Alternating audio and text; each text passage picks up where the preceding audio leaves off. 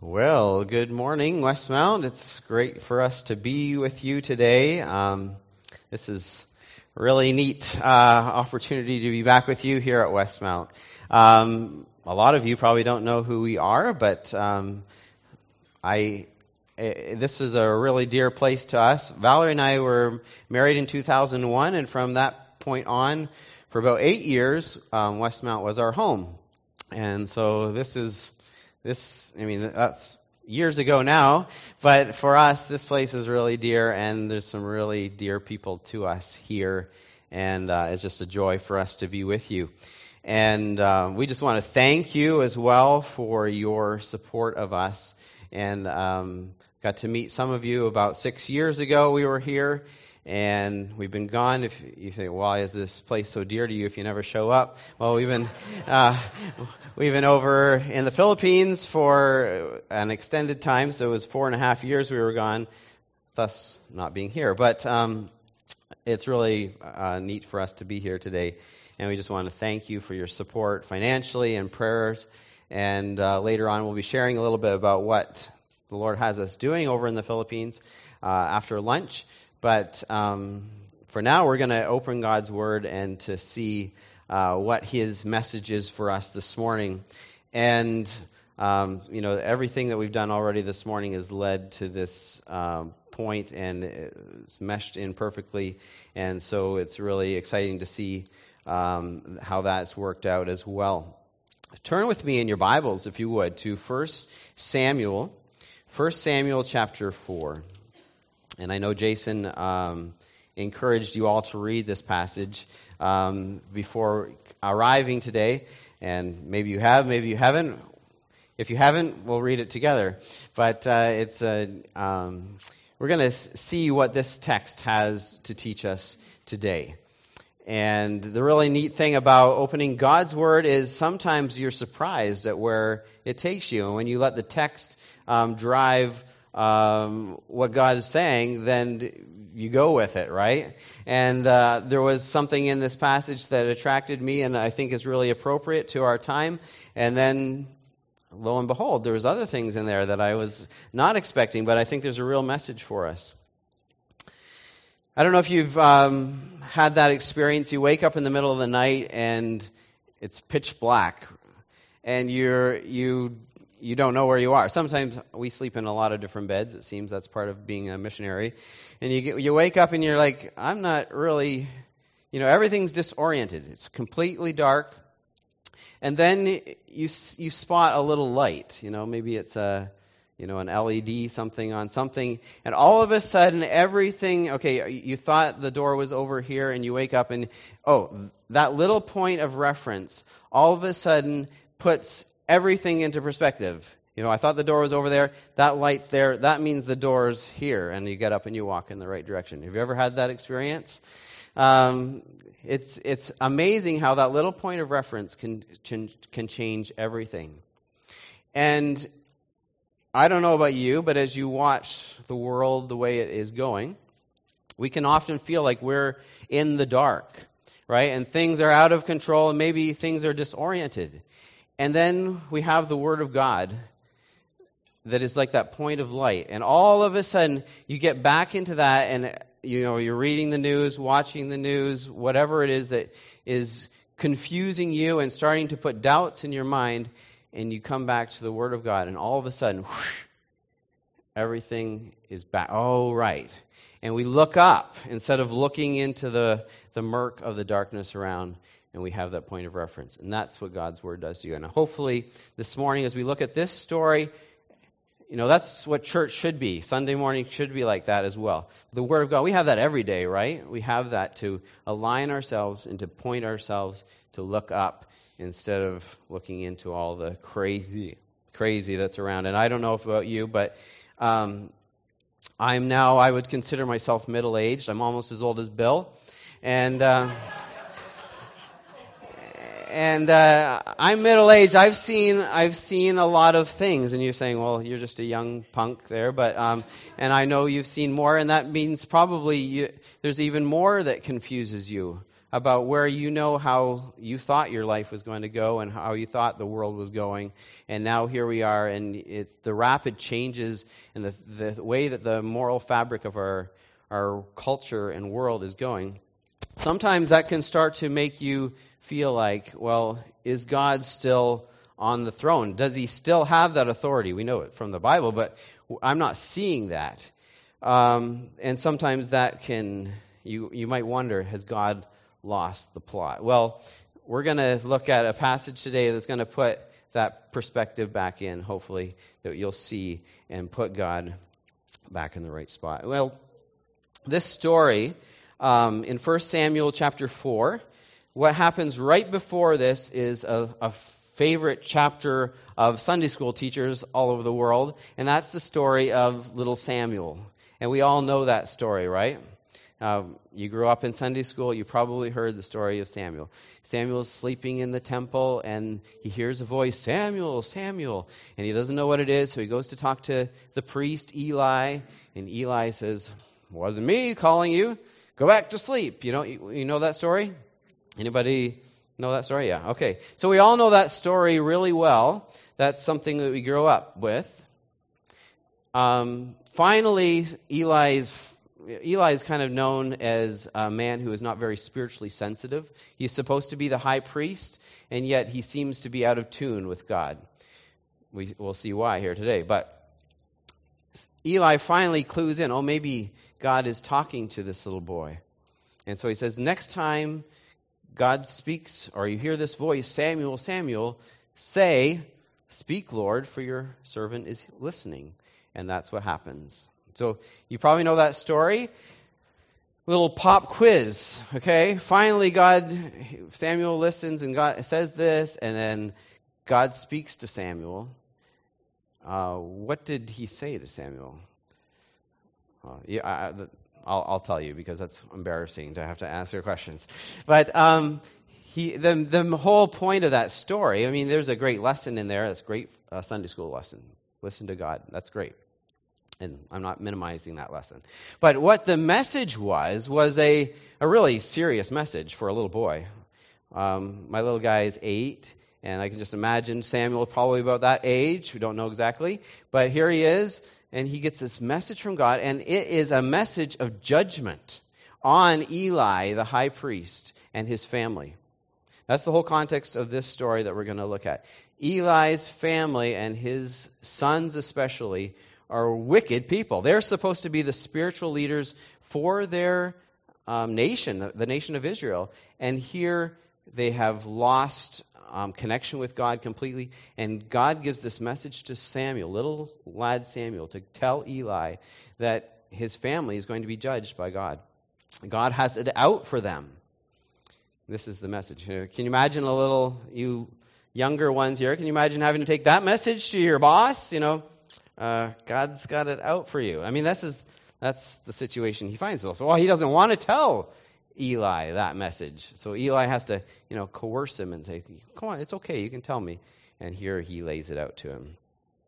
Well, that's the story we have, or that's what the context of what's going on here. But we're going to read that. We're going to read why does God have it out for Eli and his family. Let's flip back to chapter 2 to get a little context here. Chapter 2, verses 12 to 17. It says, now the sons of Eli were worthless men. How's that commentary on their lives? Okay, that's starting off, this is why. They did not know the Lord. This is the priests of Israel, okay? Eli's sons were worthless men. They did not know the Lord. And the custom of the priest with the people, when any man was offering a sacrifice, the priest's servant would come while the meat was boiling with a 3-pronged fork in his hand, and then he would thrust it into the pan or kettle or cauldron or pot. All that the fork brought up, the priest would take for himself. Thus they did in Shiloh to all the Israelites who came there. That's where the tabernacle was at that time. Also, before they burned the fat, the priest's servant would come and say to the man who was sacrificing, give the priest meat for roasting, as he will not take boiled meat from you, only raw. If the man said to him, they must surely burn the fat first, and then take as much as you desire, then he would say, no, but you shall give it to me now, and if not, I will take it by force. Thus the sin of the young men was very great before the Lord, for the men despised the offering of the Lord. If we go down to verse 22, it says, Eli, their father, was very old and heard all that his sons were doing to all Israel, and how they lay with the women who served at the doorway of the tent of meeting. And he said to them, why do you do such things, the evil things that I hear from all these people? Okay, this is the priests. Okay, as leaders go, so goes the nation. And here, these are the people who are leading them. Obviously, this is not what God's design for the nation.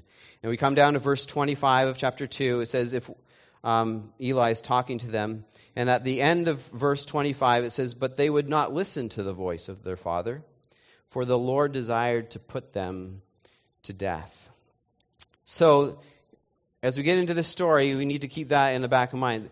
The Lord is fed up with the way that these men are leading their people, and he has it out for them. He's prophesied that they are going to die, and he desires to put them to death, or it's his will that they will die. Their sin is grievous before the Lord. They are supposed to be the example, and they despise what they're doing. They're just going through the motions, seeing what things they can get out of it. This is their heart. Verse 31 says, behold, the days are coming when I will break your strength and the strength of your father's house, so that there will not be an old man in your house. Verse 34, this will be the sign to you which will come concerning your two sons, Hophni and Phinehas. On the same day, both of them will die. This is the prophecy that is given. This is God's intention for them. The whole book of 1 Samuel has got some contrast in it. If we were to study the whole book, you'd see that it has kind of it's coming out of the period of the judges, where every man did that which was right in his own eye. And then God sets up this young boy, Samuel, becomes the leader. He's the leader of the nation for quite a period of time, and he is set in contrast to that. Judges, every man does that which is right in his own eyes. Samuel grows in favor with God and man. He's trying to please God, trying to lead the nation properly. Then we have the Israelites say, we want a king. And so they ask for a king, and God gives them Saul. And Saul is considered their choice. He's tall, handsome, strong, a man's man. And this is the first king of Israel. But his heart is far from God.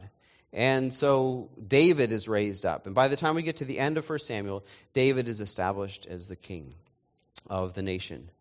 And so there's a contrast being made. God is setting us all up, and he's setting the people of Israel up to show there's a man's way and there's God's way.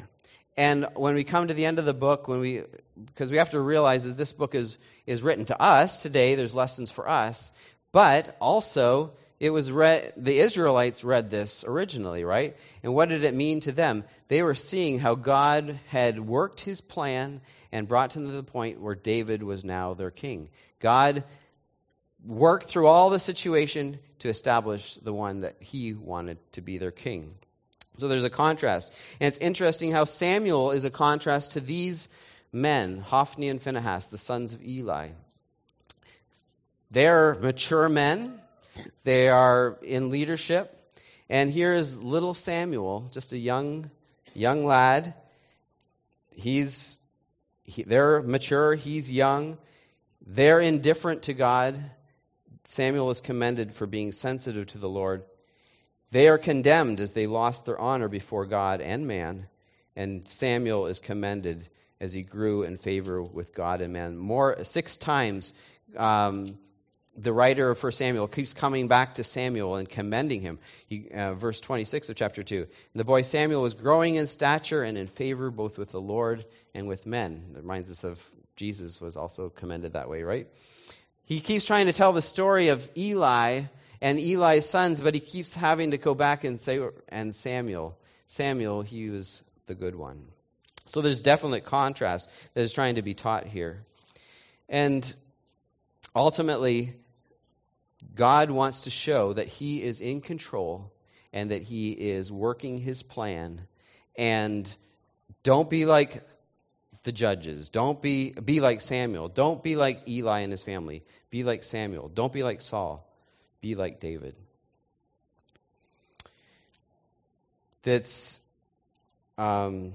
Today we're going to look at 3 things about God that will help align our perspective.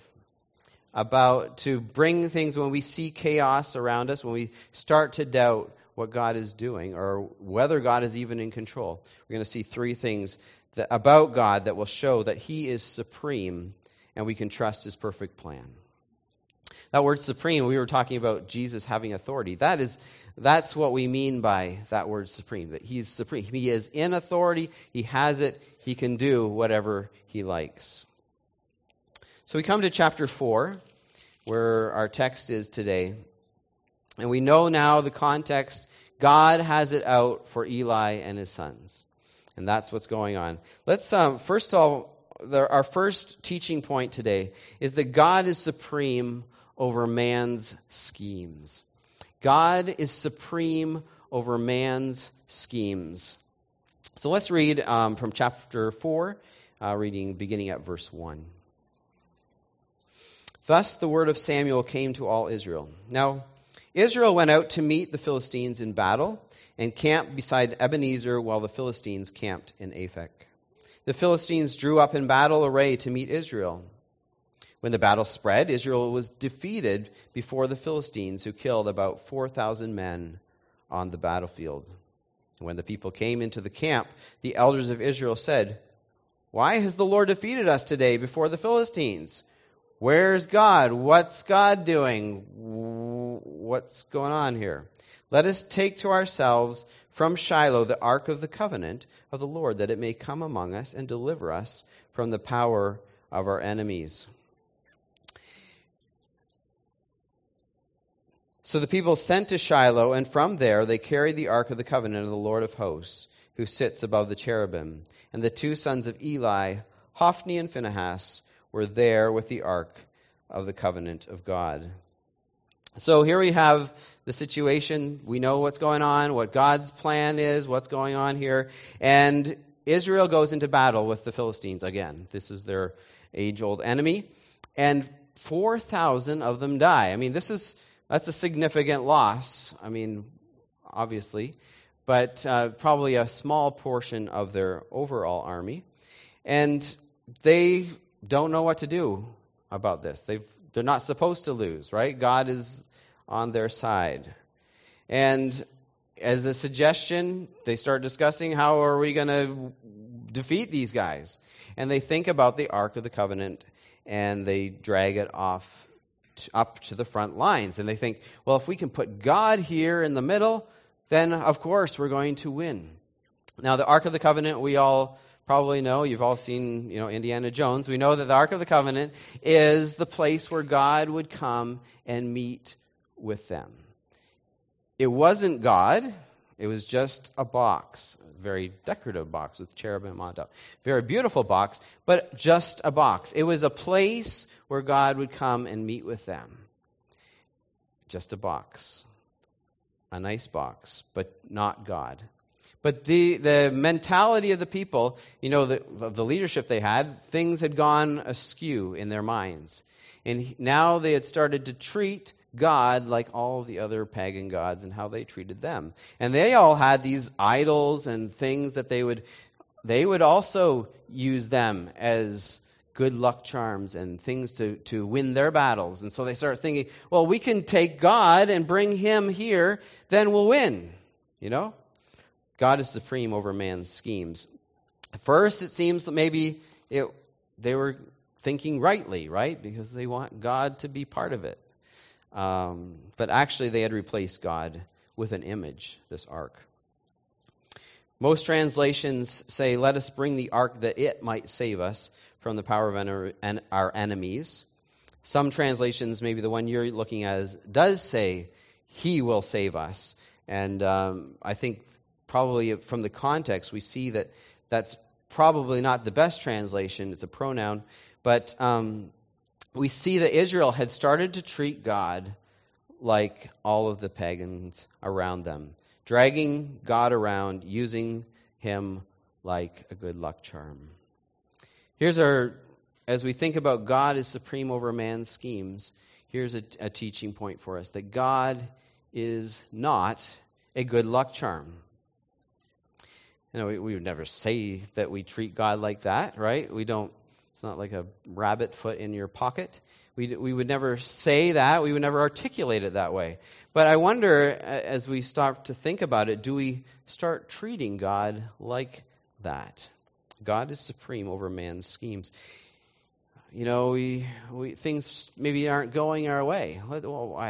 I need to, what's the trump card that I can pull out at this point? I'll use the God card, right? I'm a Christian. Jesus loves me. I have this plan and it's not working out for me. So, I'm a Christian. I'll just bring God into it somehow. I'll, pray, God, Lord, I really want this. Just bless me and make this happen for me, right? I'm a Christian. God loves me. He wants good things for me, right? And we can get lulled into that same thinking. Israel had said if we put God's box in the middle of us, he would never allow himself to be taken into captivity. So we'll be okay, right? Silly Israelites. Or is it silly us? Do we treat God like a good luck charm? I'm glad I'm a Christian because I know that things are going to work out my way because I'm on God's side, right? And that means he's on my side. And everything is just going to work out. Do we expect blessings because we claim to be Christians? Do we expect to have a charmed life? Well, the Bible puts that into perspective quickly, doesn't it? If you want to follow Christ, you will see persecution. God's plan is not your plan. God is working out his plan, not necessarily yours. And I think the danger that we can get into, and these certain guys certainly had, is we start thinking that God is serving me and we are actually serving him. And that's what had gone wrong here. They were seeing God as this thing that was going to marvelously bring about their plan, where God actually, we know, right, what he's actually wanting to do is to bring judgment on their leaders. And thus things were not going well. God is not a good luck charm. He is actually sovereign. He's sovereign. He is working his plan, not ours. Now, Israel was oblivious maybe to what God was doing. They were fighting the Philistines. This is where they thought God wanted them to go and to fight this battle, and they were going to attack the Philistines and bring great victory to themselves. But actually, God was actually out to defeat them. In fact, all this manipulating and this maneuvering that they were doing, God actually worked through all of that to bring these two men, Hophni and Phinehas, right to the front line, right in harm's way, exactly where he wanted them. They didn't know what God was doing, and therefore they were actually fighting against God. And we need, as we think about ourselves, we need to understand what God is doing and be careful that we are not using God to accomplish our plans, but that we are submitting ourselves to what he's doing and getting involved in that and being used by him in the direction that he is actually going. And sometimes we can build up all these great ideas and great plans of this is all what I want the Lord to do for me. And actually what is the Lord's plan for you? And we need to align ourselves with that. I can get into praying and, I can get into that. I see myself here. Maybe you're seeing yourself here that, I want this to work out. And James 4:3 says, you ask and do not receive because you ask wrongly to spend it on your passions. Sometimes we're so caught up in what we were trying to do that we're out of tune with what God is doing. You listen to a toddler praying, They want to talk to God, but they're so selfish, right? They're just so focused. They can take my stuffy to heaven with me when I die. It's cute, okay? It's really cute, and we celebrate that because, right, they're talking to God. But the problem is some of us have grown up and we're still, it's totally out to lunch maybe about what God is doing and what He wants from us, and we're still back there. Lord, make my plans work out. I really want this, and You love me, so give it to me. I thought it was really good motives and good desires. We were trying to plant a church in the Philippines among a remote people group. And as we'll explain later, things have not been going particularly well for us there. It's a great desire, but I don't know really what God is doing. I know He's teaching me a lot through this. I know, I have to keep aligning myself, because if I start to looking at the situation and the failures, my expectations, I have raised my expectations, and then God is doing something different, I have to be very careful that I am aligned with what He's doing. Because when we stop and we start to think about where we're at, we can raise these expectations of what we think God's supposed to do for us. And then when that doesn't materialize, where do we go? Oh, doubt, right? Oh, maybe God's not, maybe I'm not a Christian. Maybe God doesn't love me. Maybe the Bible's not, all of a sudden, you get sucked down the hill into this despair because your eyes are on your situation or your false expectations. But, we need to keep aligning, constantly realigning with what God wants us to do, and watch for what He's doing. What does God really care about? What should we pray for? I had an argument on Facebook. You ever have one of those? It's really most productive thing you can ever do. With a guy about whether we should pray for the Blue Jays to win. I never won the argument. He was praying for them again last week when they lost, but that's beside the point. What should we be praying for? Well, Jesus taught His disciples to pray, right? And we need to constantly go back to that. Jesus said, "Pray then like this: Our Father in heaven, hallowed be Your name. Your kingdom come. Your will be done on earth as it is in heaven." That's where we start, right? Warren Wiersbe said, "The purpose of prayer is to glorify God's name and to ask for help to accomplish His will on earth. This prayer begins with God's interests, not ours. God's name, God's kingdom, and God's will." And then he quotes Robert Law. I don't know Robert Law. He quotes him, and I'm going to quote Warren Wiersbe quoting Robert Law, and you can quote me quoting these guys too, okay? "Prayer is a mighty instrument, not for getting man's will done in heaven, but for getting God's will done in earth." Prayer is a mighty instrument, not for getting man's will done in heaven, but for getting God's will done in earth. It might be that the Lord is more interested in your sanctification than your salary. He might be more interested in accomplishing something in you than through you. We don't necessarily know that. But we can trust Him that He's supreme over our schemes. We say man's schemes, but He's supreme over our schemes as well. All the things that we're trying to manipulate, He might have different perspective. I love this song by Laura Story. You probably know it, Blessings. It says, "We pray for blessings. We pray for peace, comfort for family, protection while we sleep. We pray for healing, for prosperity. We pray for Your mighty hand to ease our suffering. And all the while You hear each spoken need, yet love us way too much to give us lesser things. Because what if Your blessings come through raindrops? What if Your healing comes through tears? What if 1,000 sleepless nights are what it takes to know You're near? What if trials of this life are your mercies in disguise? We pray for wisdom, your voice to hear. We cry in anger when we cannot feel you near. We doubt your goodness. We doubt your love, as if every promise from your word is not enough. And all the while, you hear each desperate plea and long that we'd have faith to believe. Because what if your blessings come through raindrops? What if your healing comes through tears?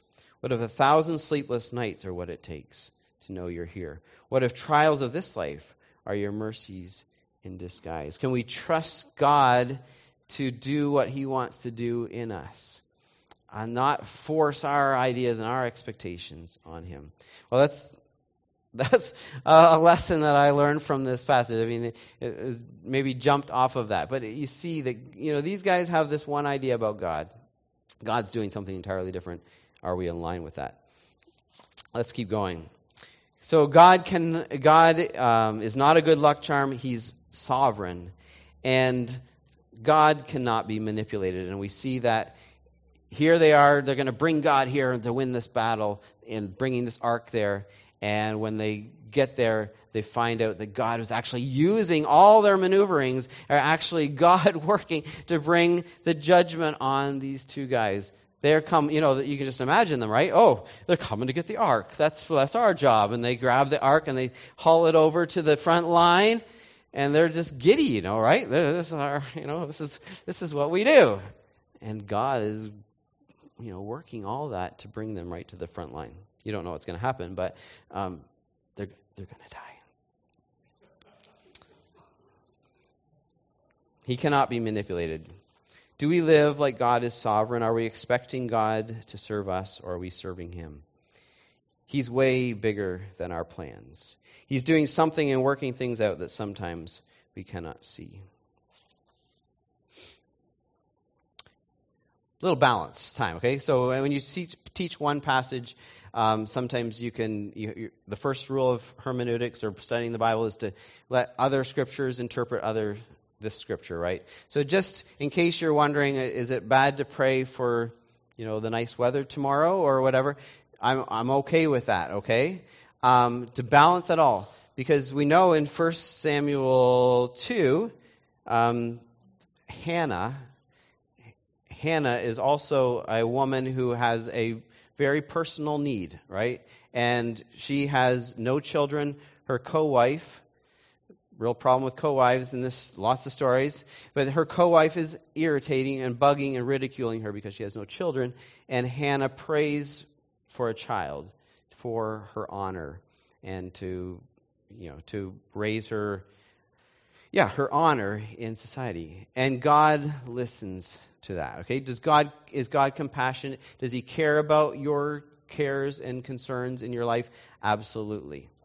I just want to put all of that, though, because we know that and we hold on to that, but I also want us to lift our eyes up and to see that God might be doing something bigger, and it might not be answering the prayer the way that we thought God should. Because going back to the Lord's Prayer, he says, hallowed be thy name, thy kingdom come, thy will be done on earth as it is in heaven. And then only once does Jesus, as we're praying, as we get that perspective, then do we say, give us this day our daily bread. First of all, we have to understand that God is sovereign, God's will be done on earth, then give us this day our daily bread. Just a little clarification there in case you think that God is malicious or doesn't care about what we need or what we want. We know there's lots of verses that talk about that he will provide all of our needs. The story is to give us balance. So if we start thinking that God is some magic genie that we can call on and grants us our every wish. He is the Lord, we are his servants.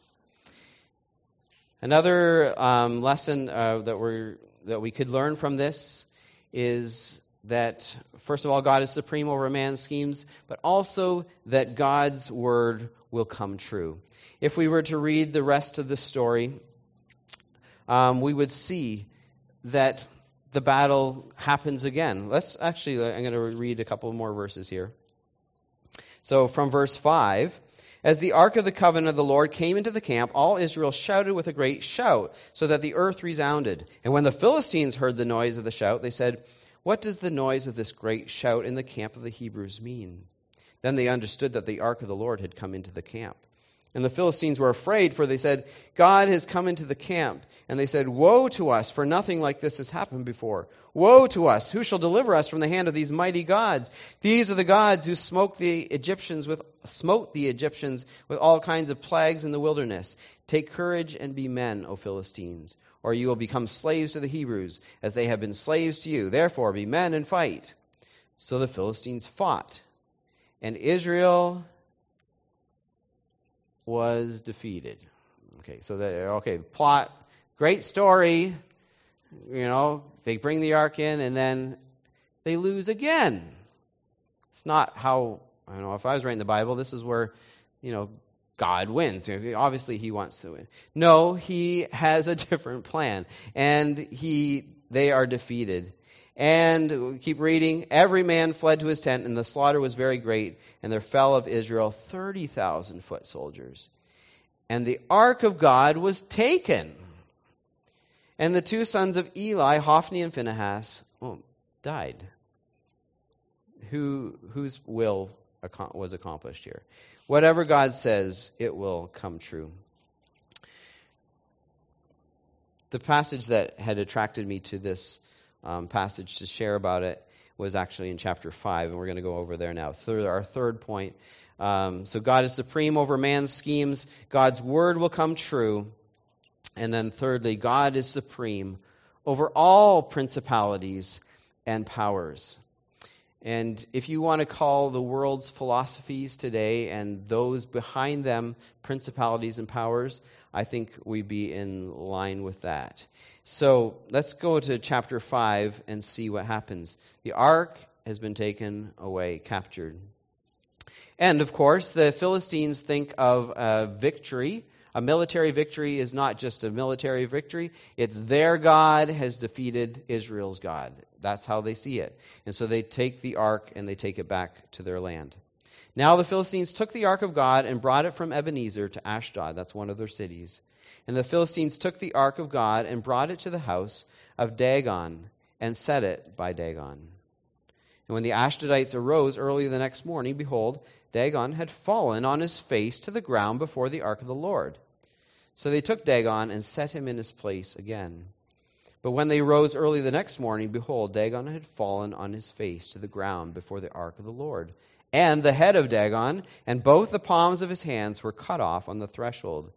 Only the trunk of Dagon was left to him. Therefore, neither the priests of Dagon nor all who enter Dagon's house tread on the threshold of Dagon in Ashdod to this day. So, here is an interesting thing, right? God allows his ark to be taken, and they put it in the temple of Dagon, their god. And shock of all shocks, the tension of the story builds because God allows his ark to be taken. He could have won a victory that day, but he has a whole different plan. So they bring the ark into the temple of Dagon and they set it there, probably at the feet of this large idol. And it has been defeated. It's at Dagon's feet. And the priests come in the next day, and here this huge idol has fallen. It's a little bit humorous almost to read this, and they came along and they stood it back up again. You see the humor there, right? That there's nothing powerful about this thing. It actually has to be stood up by humans. There's no power in it. That never happened before. Coincidence, probably. The next day they come in and it's fallen again. And not only that, there's its head is severed. The hands have broken off. And that was no coincidence. That was something that happened in a military defeat. When you would defeat someone, they would count the hands of all the people that were dead. And that was the way they get a count on the dead. This was Yahweh, God, in the presence of Dagon has not been defeated. He has actually won a victory, and that is a very symbolic thing. They would have understood that. And, has God been defeated? Has Israel's defeat, does that mean God's defeat? No. God is still supreme. He's supreme over all principalities and powers. Let's keep reading in verse 6. Now the hand of the Lord was heavy on the Ashdodites, and he ravaged them and smote them with tumors, both Ashdod and its territories.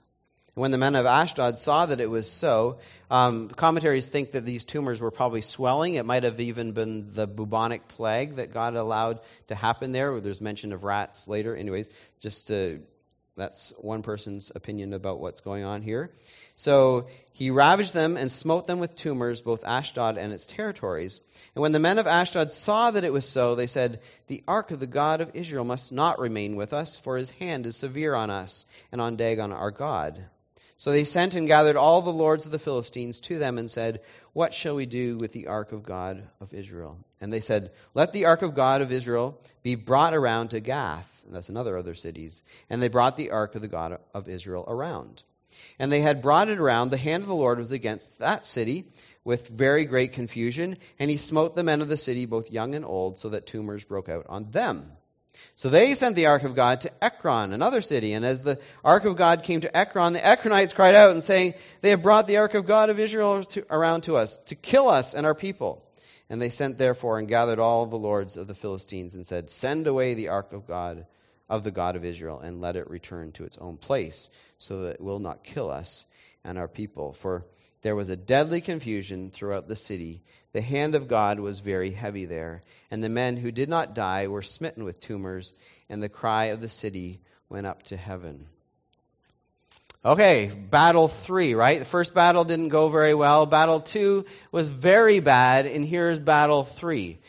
No Israelites on the scene at all, right?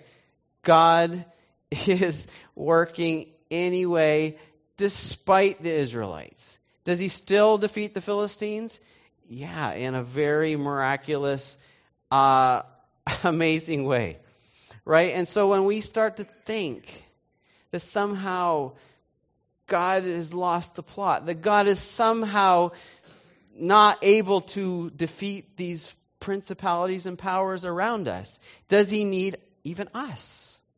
Does he even need anyone? He is still supreme. He's supreme over man's schemes, and he's going to accomplish what he promised, and he is sovereign over even the principalities and the powers. The worldly philosophies of the day, and those trying to push those, God is still sovereign over them.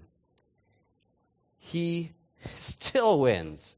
He still wins. And he's promised, I've kind of glanced over the second point mostly, but, he's made promises to us about the future and about in our own lives. And we can count on those. For those who are in Christ, we know those promises are sure because we can trust his word to be accomplished because he's sovereign. He can do it.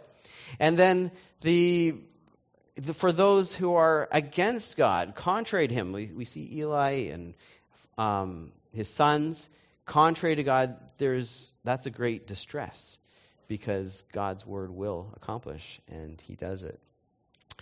So here we are.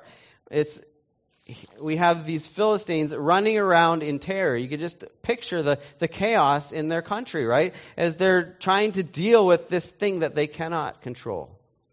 They've defeated Israel, but they certainly have not defeated God. They keep moving it around, and they keep getting affected by where God's presence is.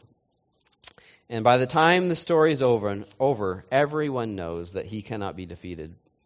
He is not limited by the capture of this symbol of his presence. He certainly was not captured. They understood that God was greater than their gods. And he certainly doesn't need humans, even the Israelites, to defeat his enemies or to bring judgment. everyone learned the lesson that God wanted to teach. If we know this from many other stories of the battles of the Israelites, that often, you think of Gideon, stripped them down to 300 people. Why? So that they would see that it was God who was the one who brings the victory. And it happens here, in this case again. God wants to show them that he is the one who is sovereign. Here, by the end of the story, these Dagon-worshipping Philistines are sending guilt offerings to Yahweh and bringing glory to him. They soften their hearts to him. He said, don't harden our hearts like Pharaoh did. We need to soften our hearts. And they send the ark back. If, as we come to our own situation, as we start to be mired in the darkness of the situation that we find ourselves in, we need to have a clear picture of Dagon lying on his face, broken in his own temple. God will win. God is sovereign. He will accomplish his plan. We must not get discouraged and focused on how bleak it is, but to keep our eyes fixed on that he is the sovereign one. He's the supreme one. Whatever man may throw, God is in the heavens and he laughs, right? Psalm 2. If we read the next chapter, you will see a story where they sit the ark on a cart and cows bring the ark back to Israel. They don't want to be near it. And, God can use the cows to accomplish what he wants, right? Nothing is too hard for him. God is supreme over man's schemes. He's not a good luck charm. He's working his plan, not ours. He cannot be manipulated. God's word will come true. And he is supreme over all principalities and powers. We need to look up. We need to keep our eyes focused on who God says he is. Let us not be discouraged with how we find ourselves, where doubt and despair come, but look up and see the hope. And in the person of God's character, who is completely in control, no matter what perspective we might have. Let's just close our time in prayer. Lord, we thank you that you are bigger than us. Forgive us for thinking that perhaps you are one of us, or thinking that somehow you are just someone we can manipulate to accomplish what we want. Lord, you are working out your scheme that is your plan that is so much greater than us. Help us to see where we fit into that we would serve you and to be on your side, to work and to see what you would have us to do, that we would trust in you, that you are supreme, that you are sovereign, and that you are working out that wonderful plan that we can be part of. Thank you for your love to us. We thank you for Christ. We see that plan worked out so perfectly. How man's schemes would have desired to see Jesus destroyed, but we saw on the third day how the grave opened up and your perfect plan was being worked out for all of humanity to come to a right relationship with you and through victory over death there. And so we thank you for him. We thank you for your working your plan, that your word that keeps our eyes fixed on you. So we praise you and thank you in Jesus' name. Amen.